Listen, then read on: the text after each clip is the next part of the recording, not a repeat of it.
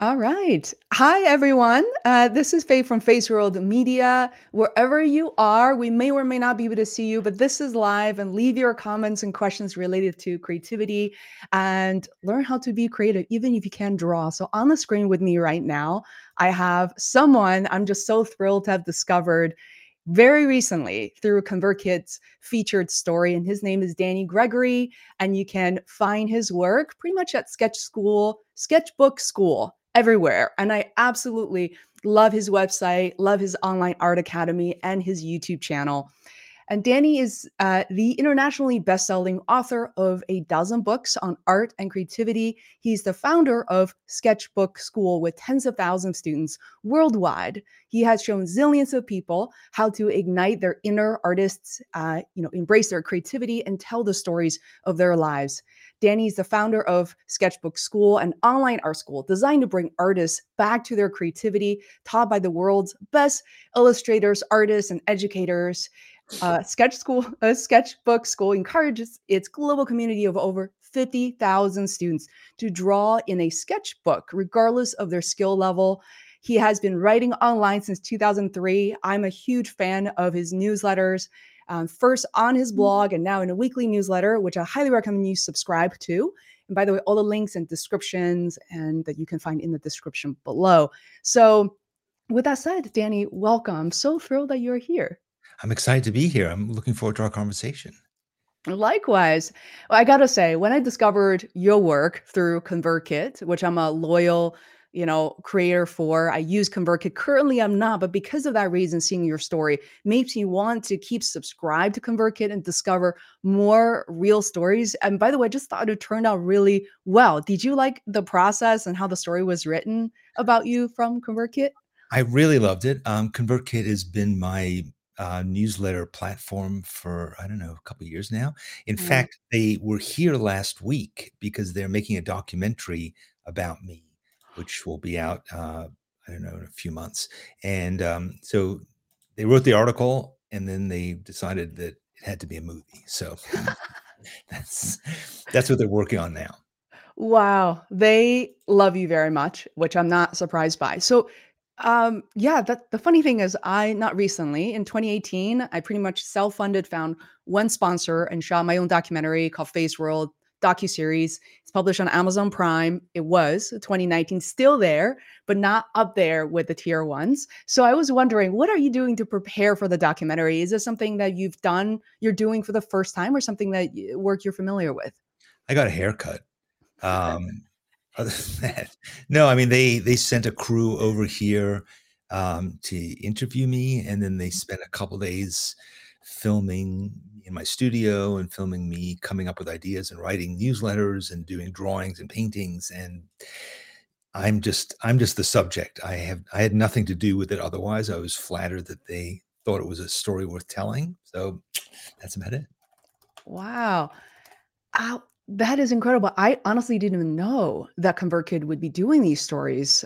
And so tell us, please share with us about your creative process. I don't know when the documentary is going to be coming out. I'll be sure to watch. Do you know if there's a timeline? I think they said January or February. There's a lot of editing, I guess. They have to make me look good, so it's gonna take some work. There's a lot of editing. So I love your space. I think we started talking about our little spaces, office areas. I love your space. It reminds me of, again, I watched a lot of Seth Godin's work. I love the bookshelf behind him, but I'm seeing your drawings. I've shown them to my mom, who's probably watching this live stream right now. And, could you describe maybe, for a lack of a better word, your routine, your daily routine, your thoughts when it comes to creativity? Yeah, so I have somewhat of a schedule. I get up really early because I live in Arizona, and it is very, very hot here much of the time. Mhm. So, my dog and I get up about 5:30 or 6 o'clock, and we go for a walk for about 45 minutes, and that's an important really important part of my creative process is being able to just clear my brain, start my day off with, you know, I wouldn't say it was walking meditation, but Mhm. invariably walking is meditative, right? You're Mhm. just out there and it's so beautiful here. And so early in the morning, streets are pretty empty. Me and my dog are walking, and ideas just pop, pop, pop up in my brain. And I think of things that I want to write essays about because I write an essay. In fact, today is the day that I'm putting together my essays for to be sent out tomorrow and on Friday. And Wow. so I pull out my phone and I use I'm now using a couple of AI apps to transcribe what I say, and they kind of correct my bad language, and they put it out as a just uh, sort of not a script exactly, but a rough draft. So it's Mhm. a great way of having ideas while I'm thinking, and then later on, I go back to my desk and I sit down and I look at them and I go, "Well, that was nonsense," or "That needs polishing," or whatever it is. But a lot of it is just and I have thousands of ideas that are Mhm. in an archive. So I just put them in there thinking one day I'm gonna wanna write them.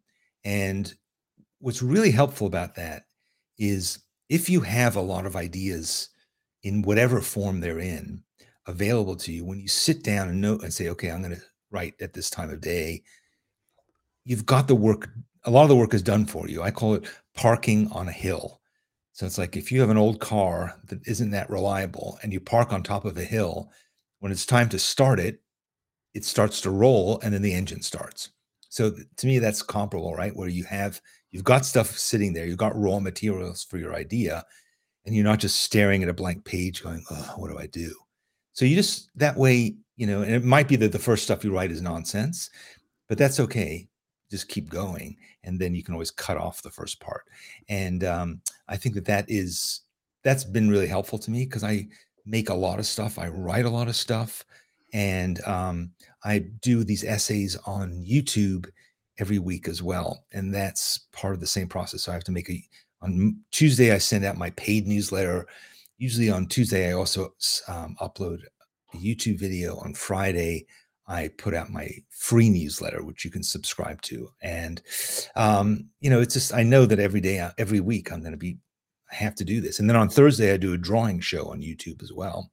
That's called Draw With Me. So there's always stuff going on. And I've kind of set up a schedule for myself. That's a really important thing to me, too, is to say, I've got a deadline. I've got to do stuff. I can't just I can't not show up.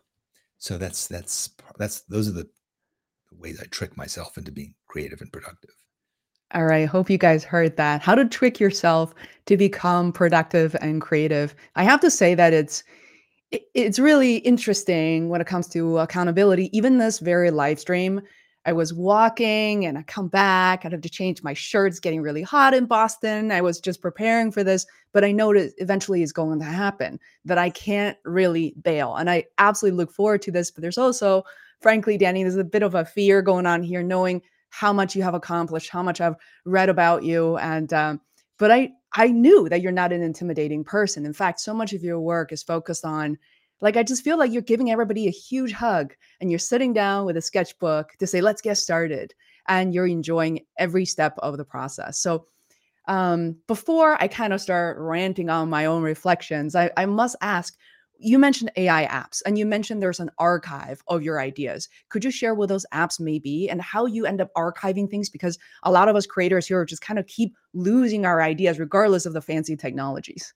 Yeah, so the app on my phone is I've used a couple, but I think the one I use the most now is called Audio Pen.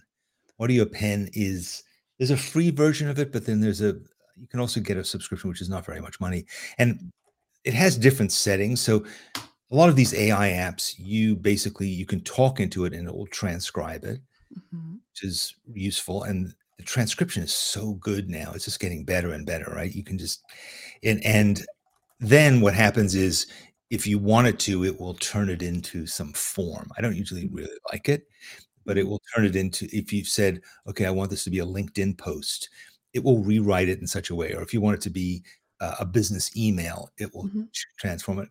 I don't need that really.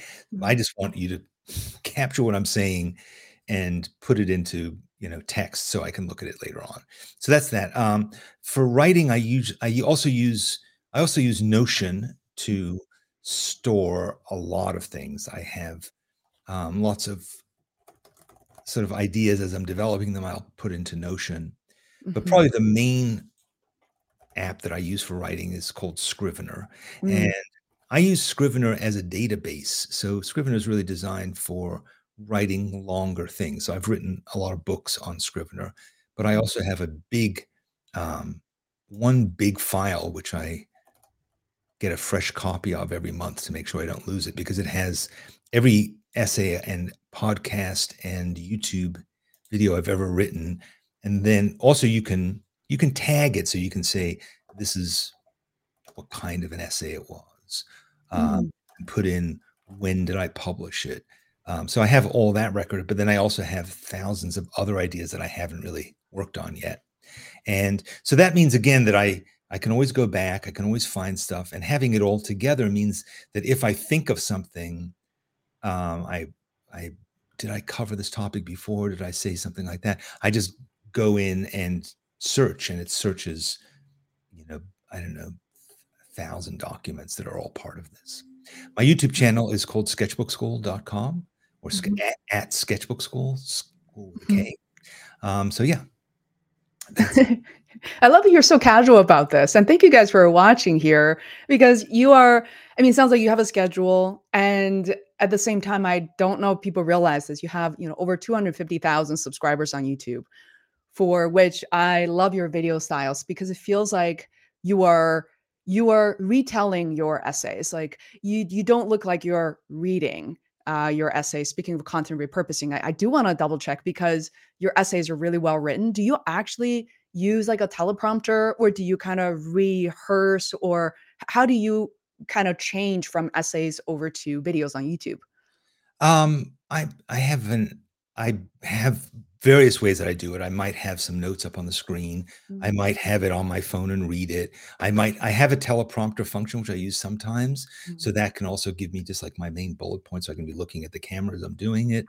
It's different ways of doing it, and then a lot of times I'll take the raw narration and then I'll edit it and I'll do stuff to it. I mean, I last year I made was it last year? Or was this year? I made an animated film. It was my first animated film. I took something that had been an essay and I mhm. made it into a cartoon called The Artist Who Couldn't Draw. And it I was loved it. yeah. So I learned an awful lot about animation, and it was really fun to just try experiment with a new form. But I want my essays. I find that I want my ideas to get out there, and so it doesn't really matter. I've done them as a podcast. I've done them as a blog. I've done them as an essay that I email out. I've shared them on social media, and I've do this stuff on YouTube, and I find that YouTube is the most engaged audience I have. It's really great. I I love sending out my newsletter, and I get one-to-one connections with my readers there. So if I send out a newsletter, people will just reply to it as if it was a personal email from me. That's been my idea, which is to say, just write back to me and I'll get it and I'll write back to you. It's just a one-to-one thing. Even though there's 20,000 people who are getting it, I have that one-to-one connection. And similarly on YouTube, I put something up and there's thousands of people commenting and I try and go back in and comment on as many of them as I can. It's Just hard. yeah. Yeah, but it is I find that it is again as you said people feel like a connection with me because here I am talking to you. Mhm. And I've tried doing like more complex productions. And I find that in the end, the thing that people seem to respond to the most is just authenticity, to just Mhm. make something that doesn't seem super slick. Mhm. But, and if I do use B roll and other things I'm doing it to enhance my ideas and to Mhm. support them, not to make some sort of flashy thing. I mean, I've made Super Bowl commercials in my day. I know a lot about production, but that's not what I'm doing now these days. Wow.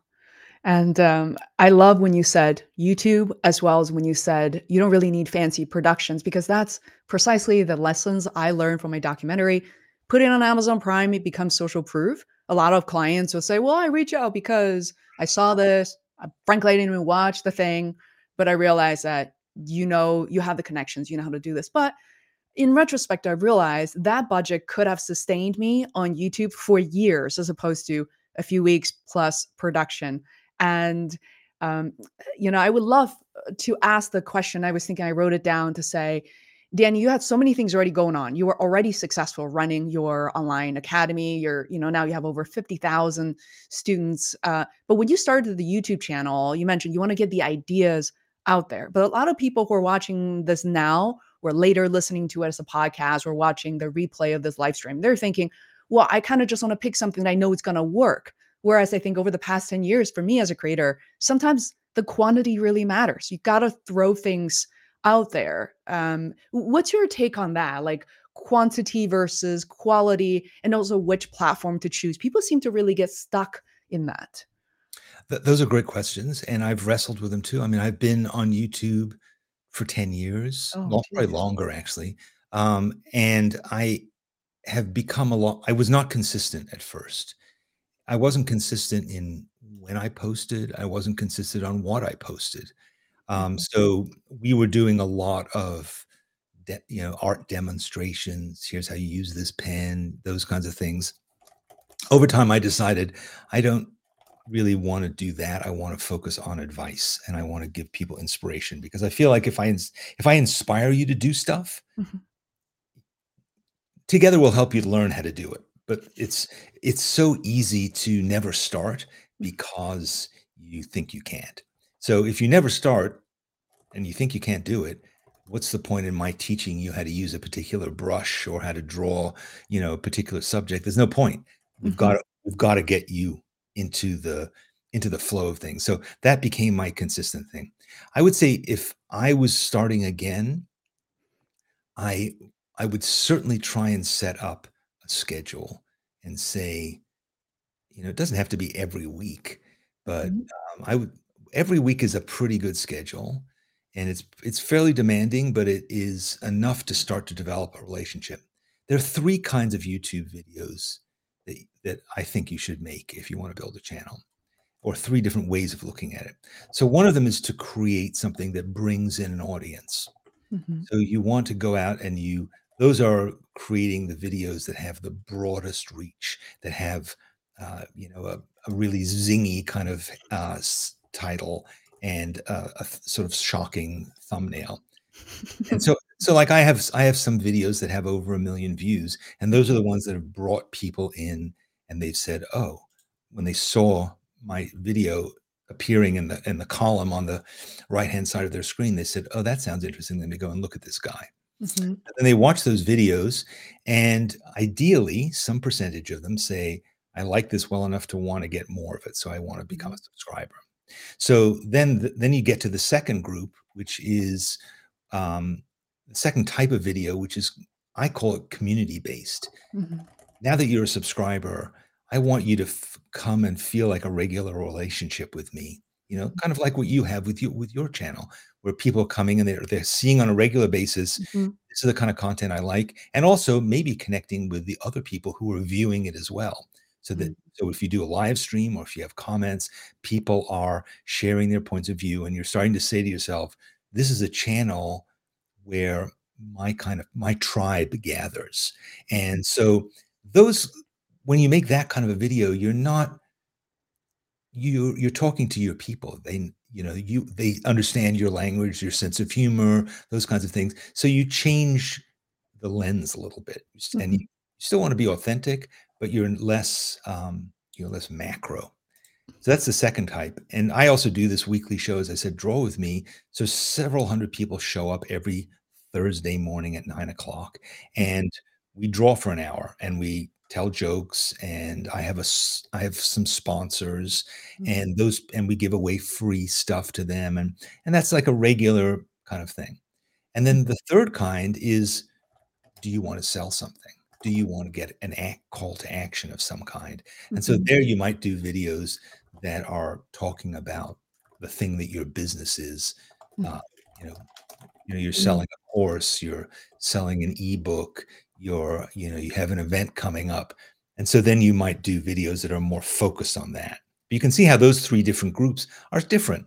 They're mhm, different, and you're moving people from the giant billions of people on YouTube, down to the group that love and respect you, down to the group of people who love and respect you and want to give you money as well and want to buy stuff from you. So that's kind of the funnel. And then ultimately what you want to do is to get them onto your email list. And that's why I use ConvertKit, because I want you. So the 250,000 people who are subscribing to my channel, 20,000 of them are subscribing to my newsletter. And then, Mm. a subset of that are actually paying for the weekly newsletter, or they're buying my ebook, or they're signing up for my courses. And that's all a process. But if you go out there and say, hey, I just made a course, and you're telling all of YouTube that, people are like, Mhm. who is this? What is this? Why would I care? The algorithm says the same thing. Who is this? Why is this? Why does anybody care about this? But again, if you've cultivated this whole process, then you're being of service. You're giving out valuable, useful information. You're helping people live better Mhm. lives, and then ultimately, you're supporting yourself so you can keep doing that. That's the process. Mm. Love process talk. Everybody, please take note. I mean, this is such a session to learn something. And we have a question from Adam. I'm going to hold it for just one moment because I want to ask a follow-up question in terms of the general funnels, the 1, 2, 3. Create. I would say, like you said, a broader topic videos that's going to attract. And the part 2 is creating community-based, helping people to get to know you, more intimate videos. And thirdly, those are the call to actions, business products and services. In terms of the breakdown, if there's a pie chart, Danny, how much would you say that a new creator or an experienced one should focus on the 1, 2, 3 categories? What's wise, and the frequency and the volume, perhaps? Yeah, I mean, I would say at the beginning, one Mhm, is important. You need to get an audience. So you need to get out there and start doing stuff. You might want to do collaborations with somebody else who has a long audience, is reaching similar people to you. You might want to interview people. You might want to do a podcast like this. mhm, So you want to just get people to know, to see what you're doing, but you also want to have some clarity around, what are you doing? What is your message? And I guarantee you that the first video you make will not be very good, mhm, and that's fine. I mean, it's a learning process. It's iterative, meaning that you make something and then you go back and you look at it and go, this is what was wrong with that, or this mhm, is how I could focus that more. There's a lot of videos out there that will tell you all these tricks about what you do in the first 5 seconds and what your thumbnail should be like. I think all that stuff is good to know, mhm, but the most important thing is to create from your heart. What is it you want people? How can you help people based on your own experience? What is the info?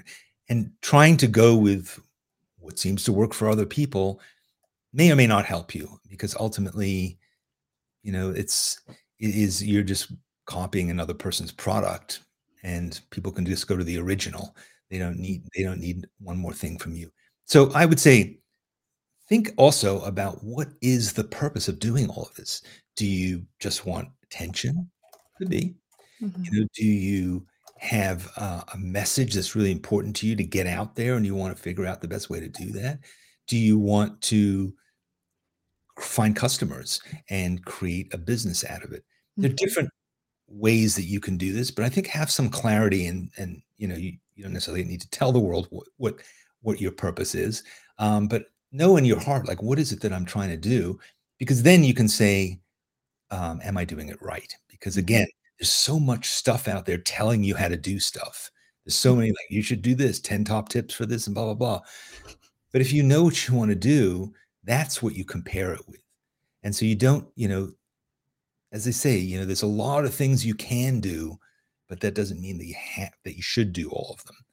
mhm. So figure out those things that matter to you and that you enjoy doing, and ideally get some feedback, because really what you want to do is, there's a million.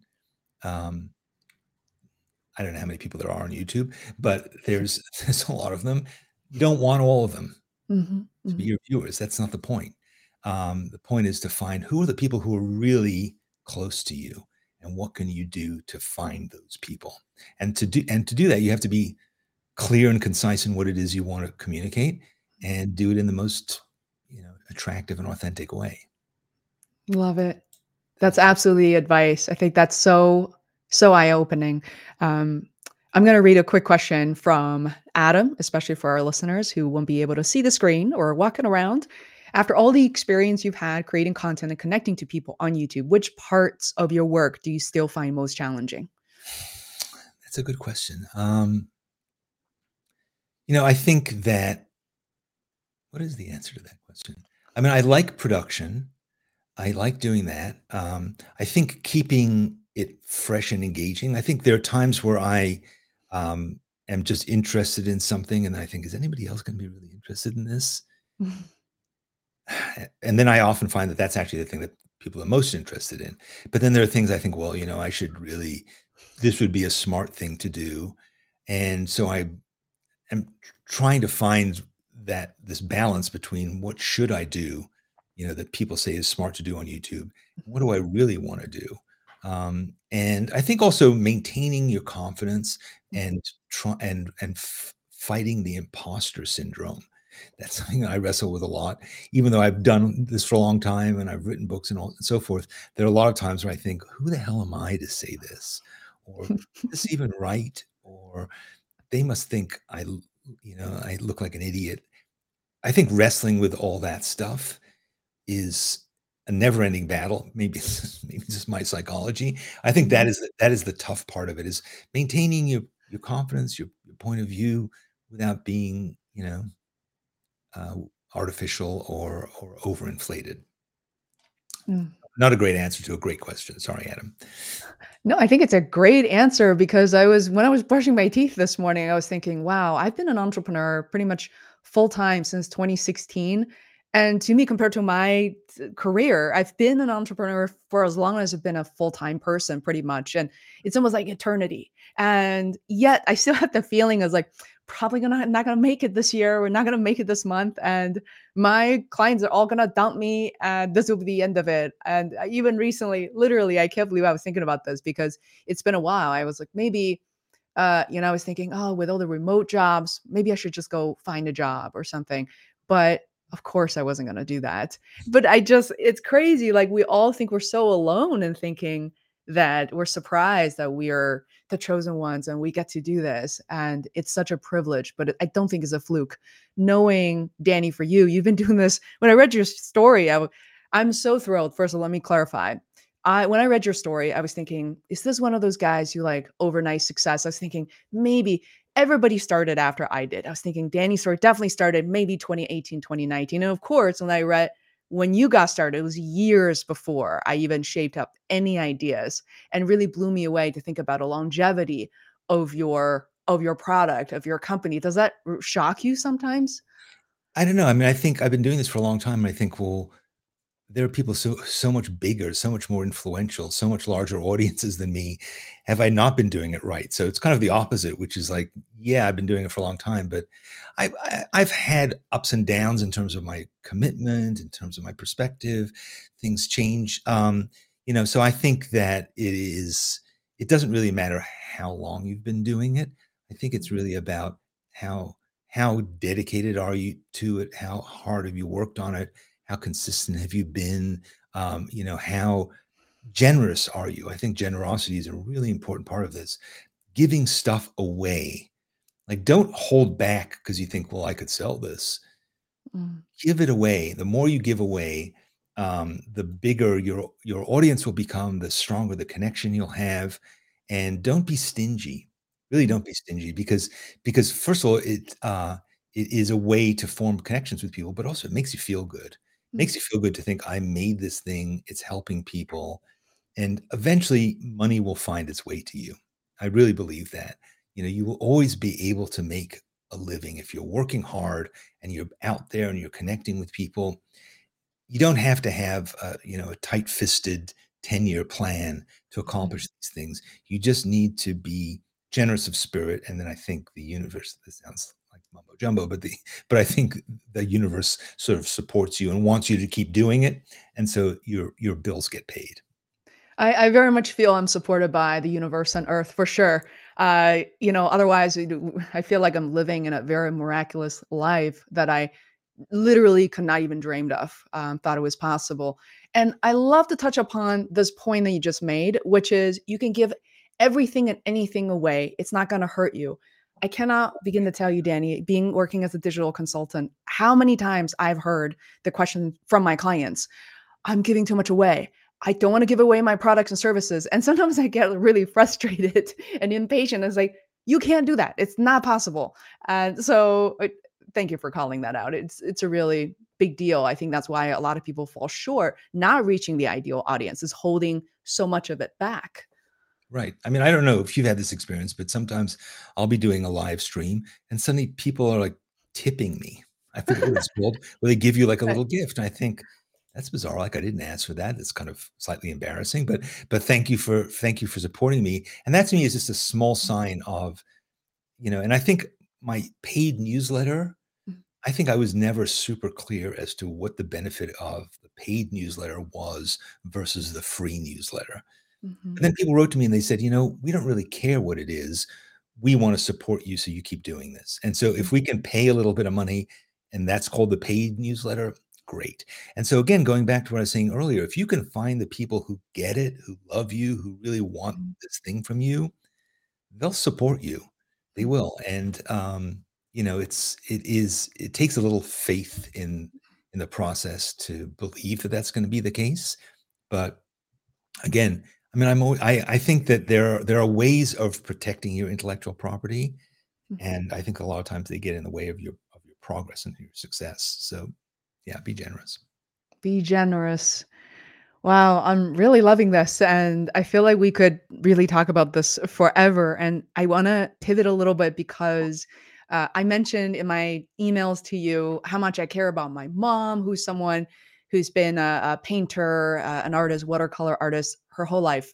And for those of people who are familiar with, my work, they pretty much know my mom's work is kind of plastered all over my house. I love it. We're trying to find every space to hang her work. To I brought her to an art Worcester Art Museum yesterday. We do this on a regular basis.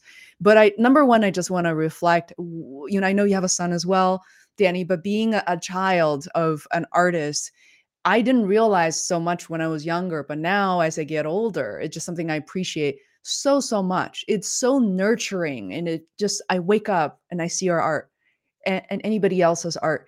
It just makes me so happy. So I want to kind of hear your thoughts on if you've heard similar feedback and ideas, and if you know or have ways that to suggest that people like myself, or even not just daughters or sons, or maybe relatives and friends can further support artists, because I feel like support is never overrated. I feel like artists really should have a nurturing community around them. Absolutely. I mean, I think let's start with the word artist. A lot of times we think that an artist is somebody who makes money making art. Mm, That's not what an artist is. An artist is somebody who makes art. Money has nothing to do with it. So you could be an artist who works in an accounting firm and then makes art.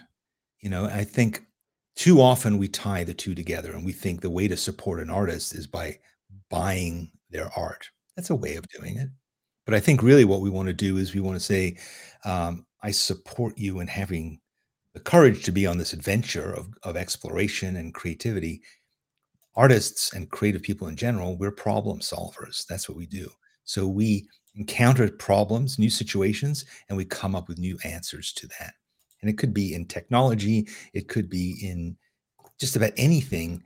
You can apply those creative skills. And so that's why I think it's really important that everybody acknowledge their creativity and not say, well, I'm not creative. I'm not an artist. mm, Because it's a meaningless distinction. You don't need a degree or a license or permission from the government to be an artist. You can just make art, and you also don't have to make good art. You can be a bad artist. That's perfectly fine too. There's still an awful lot to be gained from that.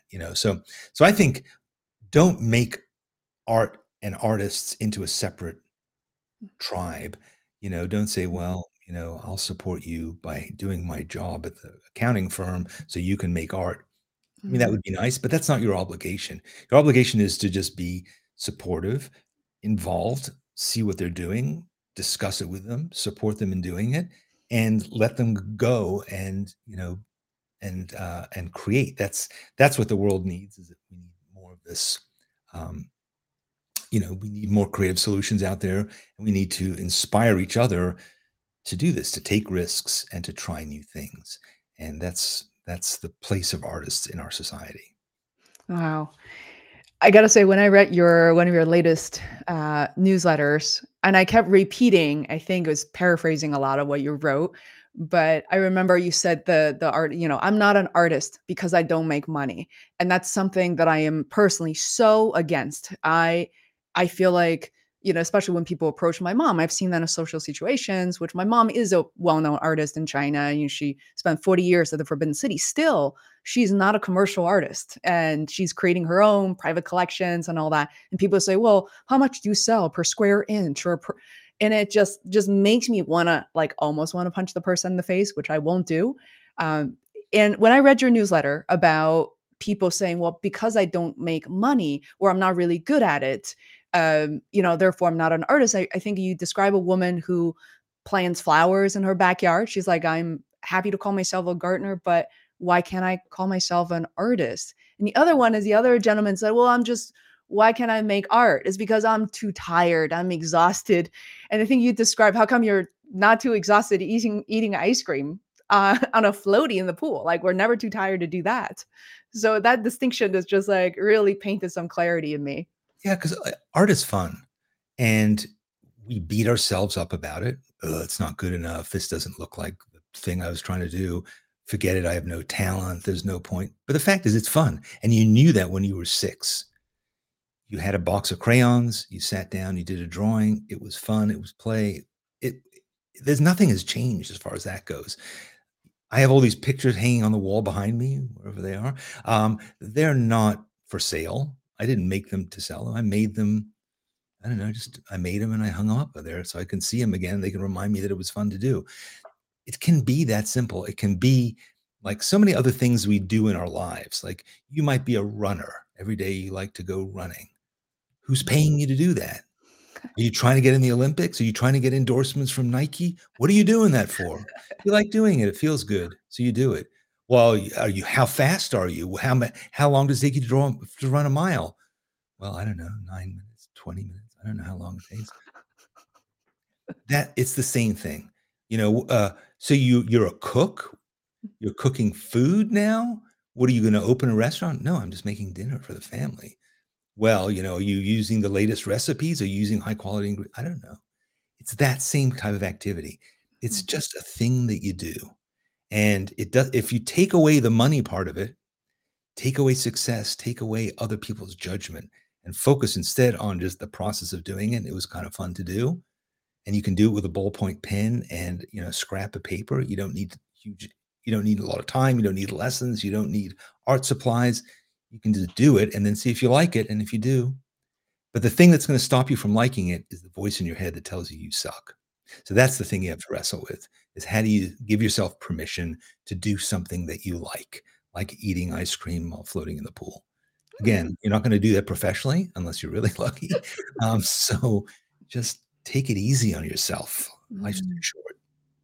Oh, I love the message of taking it easy on yourself, because I turned 40 this year, and part of me just realized things that I didn't really have clarity on. As an average human being, maybe this like privileged talk of keeping our health in check, keeping our weight in check. But finally I realized, you know what? Summertime, I'm going to eat lots of peaches because I really enjoy it, and I will try to be healthy, but I don't need to. I can get on the scale every day, but that negative self-talk of being up and down a pound or two, like, why are we beating ourselves up so much? And that kind of like that gets in your day and gets in your psyche.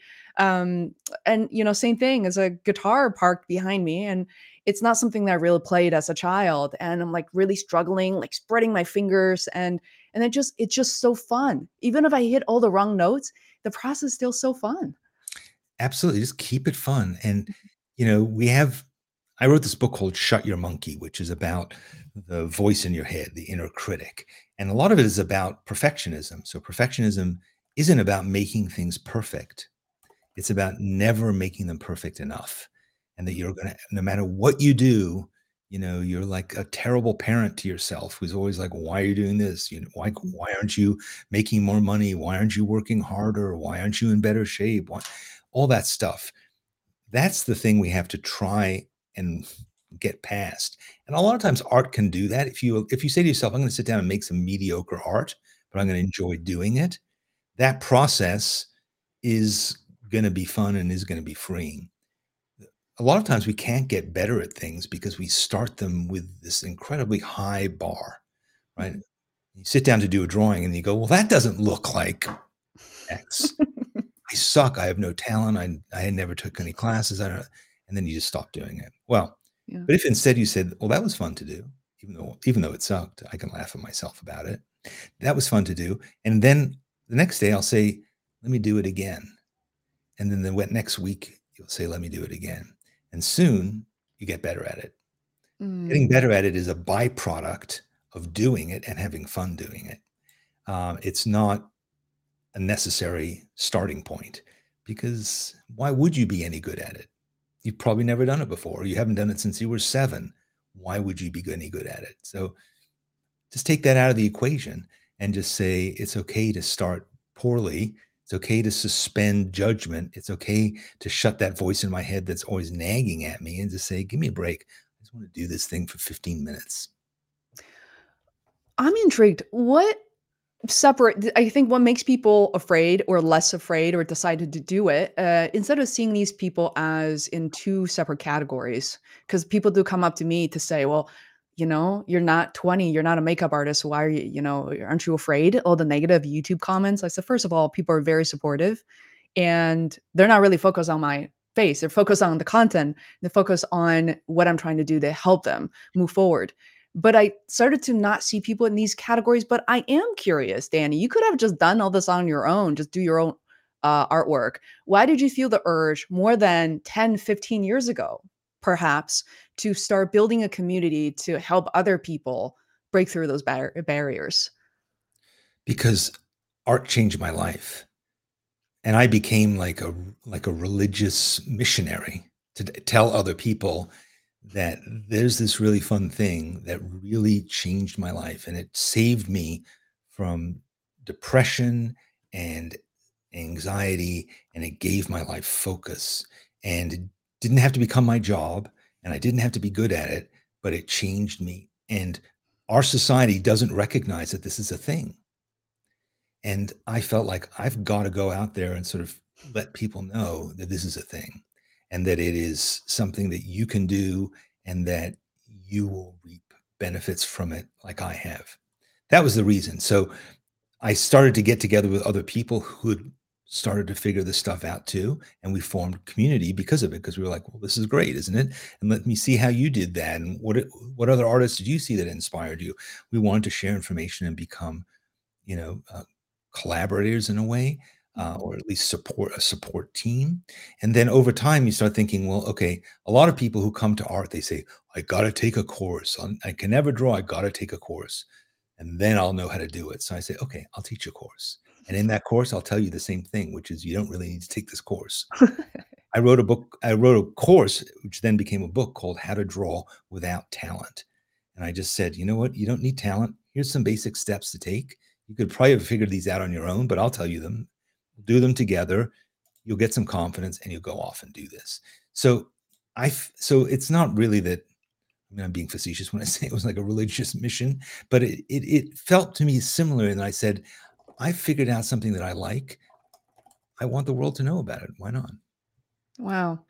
And thank you for mentioning your origin stories. When I read it, I just felt like, oh, my heart just went out for you and realized how much you have gone through. And I think you talk about for a period of your life, for a period of time when your son was a teenager, you're single parent and you're working at an agency, which I was working in an agency, and I just know precisely the amount of stress and the politics that you have to deal with at work, and you come home and art really saved you. And that is something that's so profound. Yeah, I mean, it is so useful, so obvious, and free. So why don't we know more about it? Why isn't it just a standard thing that we all learn to do? because there's a lot of forces arrayed against this vision of art. There's a lot of people who make a lot of money from making art into a thing that only certain people can do. Mm, We want to keep art rarefied. We want to keep it, in the galleries, in the museums, and then we denigrate people who are hobbyists. We go, "Oh, that's nice. You're doing macrame on the weekends." No, it's a mm, necessary part of our lives, and it is something that, we live so much of our life on the phone, right? mm, We're always on technology. Get a piece of paper and a brush or a pen, and just that feeling, that physical feeling of being here now, interacting with materials. It's so nice. It's so calming. And, again, just have that be a thing that you do. And I wrote another book called Art Before Breakfast because my idea was we're all so busy. What if you just spent 15 minutes before you brush your teeth and did a little drawing? You could do it literally, have a sketchbook by your bed, wake up in the morning, instead of checking your email and checking the terrible headlines, do a drawing of your dog sleeping on your feet. Do a drawing mm, of the window and the view out there. Do a drawing of whatever's going on in your imagination. Just make that a way to start your day. mhm. It is a great way to start your day. Let's put it that way. Do you still draw every day? Sure. Yeah, Wow. absolutely. Wow. And you've written so many books, whereas a lot of us are still struggling to publish our first book. How do you gather these ideas, which you talk about having an archive, keeping it organized in Notion? Like, because I think what I'm trying to say is you are so multifunctional. You're like a Swiss Army knife. You have a community, you have YouTube channel, you know how to write, you know how to produce videos, and writing a book kind of requires a slightly different set of skills. So how do you build those muscles? By writing on a regular basis. I mean, as I said before, I have all these ideas. I have this collection of little starting points, and my books grow out of that. It's like there's an expression called eating a whale. How do you eat a whale? One spoon at a time, right? So you tackle a big project by making it into small things, and you can set a goal for yourself by thinking through the stages that you need to go through to conquer that goal. And those steps can be very small. They can be, literally, you can write a novel in 15 minutes a day. It might take you a year to do it, but you can do it in small things. The things that hold us back are the distance to the mountain.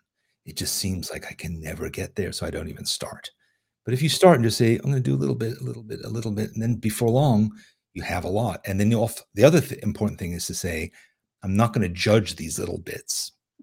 I'm gonna throw them into a drawer, and I'm gonna just keep doing it, doing it, doing it. And then one day, I'm gonna open the drawer and look at all the stuff, go, you know what? Half of this is crap, but the other half is pretty good. And if I was worried about the crap, I wouldn't have written the good stuff."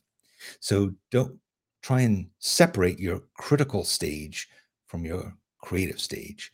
And, you know, just think that way. And also, I think writing in public has been enormously helpful to me.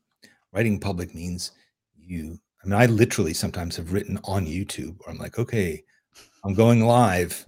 I have no idea what to do. And I write a thing like with hundreds of people sitting there with me, and I'm writing a thing. That's a bit extreme. But I think just saying, you know what, I'm going to set up a blog, I'm going to set up a newsletter, and I have to prepare some content every day, every week, every month. And I have to make that. And I just got to get it out there, even if it isn't that great this week. Just do it. Having that's how you build muscles, is by exercising. So do some exercising. Mm. So true, and I feel like I could be very judgy when it comes to my own content, videos, and we've been blogging every day. It is optimized for keywords, and I talk about full stack content marketing to my clients, to everybody these days. I did include a link below, but I gotta say, like once you do this for a year, for 6 months, for a year, traffic is gonna come. Before, a year ago, we didn't really focus on our blog, primarily on YouTube. It was barely, 800, 900 people every month. I was like, okay, that's fine. And then a year later, now we have consistently every month we have over 10,000 unique visitors, which is a lot more for you, Danny, which I understand. But like it will come. The audience will come if you decide to do the work. If you do the work every day, art before breakfast, writing before breakfast. Um, I have to check the time. I realized I could talk for hours, but we have just I have to go to do, yeah. yeah, so Danny, like if I have one more question, then feel free to chime in for something that I didn't ask. You're eager to share with our audience, but I gotta say, like for me, over the years, building a community is probably the hardest thing ever. And you now have over 50,000 active students, even more viewers on YouTube, more people on your newsletter. How do you actually build a community? Because I heard even from a very successful entrepreneurs like yourself, people tend to sign up and they leave, the churn's really high. So how do you offset that?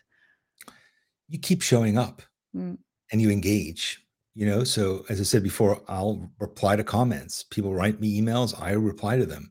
mm, It's a relationship, and to me, my relationship isn't with the community. My relationship is with the people inside the community. So mhm, being able to say, I will I see you, that's really important. I'm not up on a stage with an audience. I'm mhm, in the audience with the other people, and I'm writing from my own point of view. Everything that I write is mhm, ultimately about the things that I experience. I don't pretend to be an expert, really. Every book that I've written is because I couldn't find that book. I mhm, started out by looking for it, didn't exist, so I wrote it. And I think that that's the attitude that you have to have, which is, again, how can you give? How can you engage? And if you really believe in this stuff, all that is pretty easy because suddenly, if you're into some very niche thing, which I was, drawing in a sketchbook, keeping an illustrated journal, not a thing that everybody's doing. It's not hot or trendy. And then you find some other people who do it and they love it and their passion comes back to you. And then you grow and grow and grow just that way. But my goal was never to grow. My goal was to share my passion. oh, Build wow. a byproduct. Yeah. Wow. Thank you so much, Danny. I couldn't find a better way to kind of conclude the conversation. And thank you so much for your time. And I don't want to make you late for anything at this point. But for anybody who's watching now or later, please check out DannyGregory.com. Definitely Sketchbook School as well. His online academy. I highly recommend the newsletter, the free as well as the paid. And I hope if you have artists around you, please support their work, listen to their stories, ask interesting questions. With that said, Danny, I hope that we'll meet again. Absolutely. This was really fun. Thanks so much. Thank you. Bye, everyone. Bye.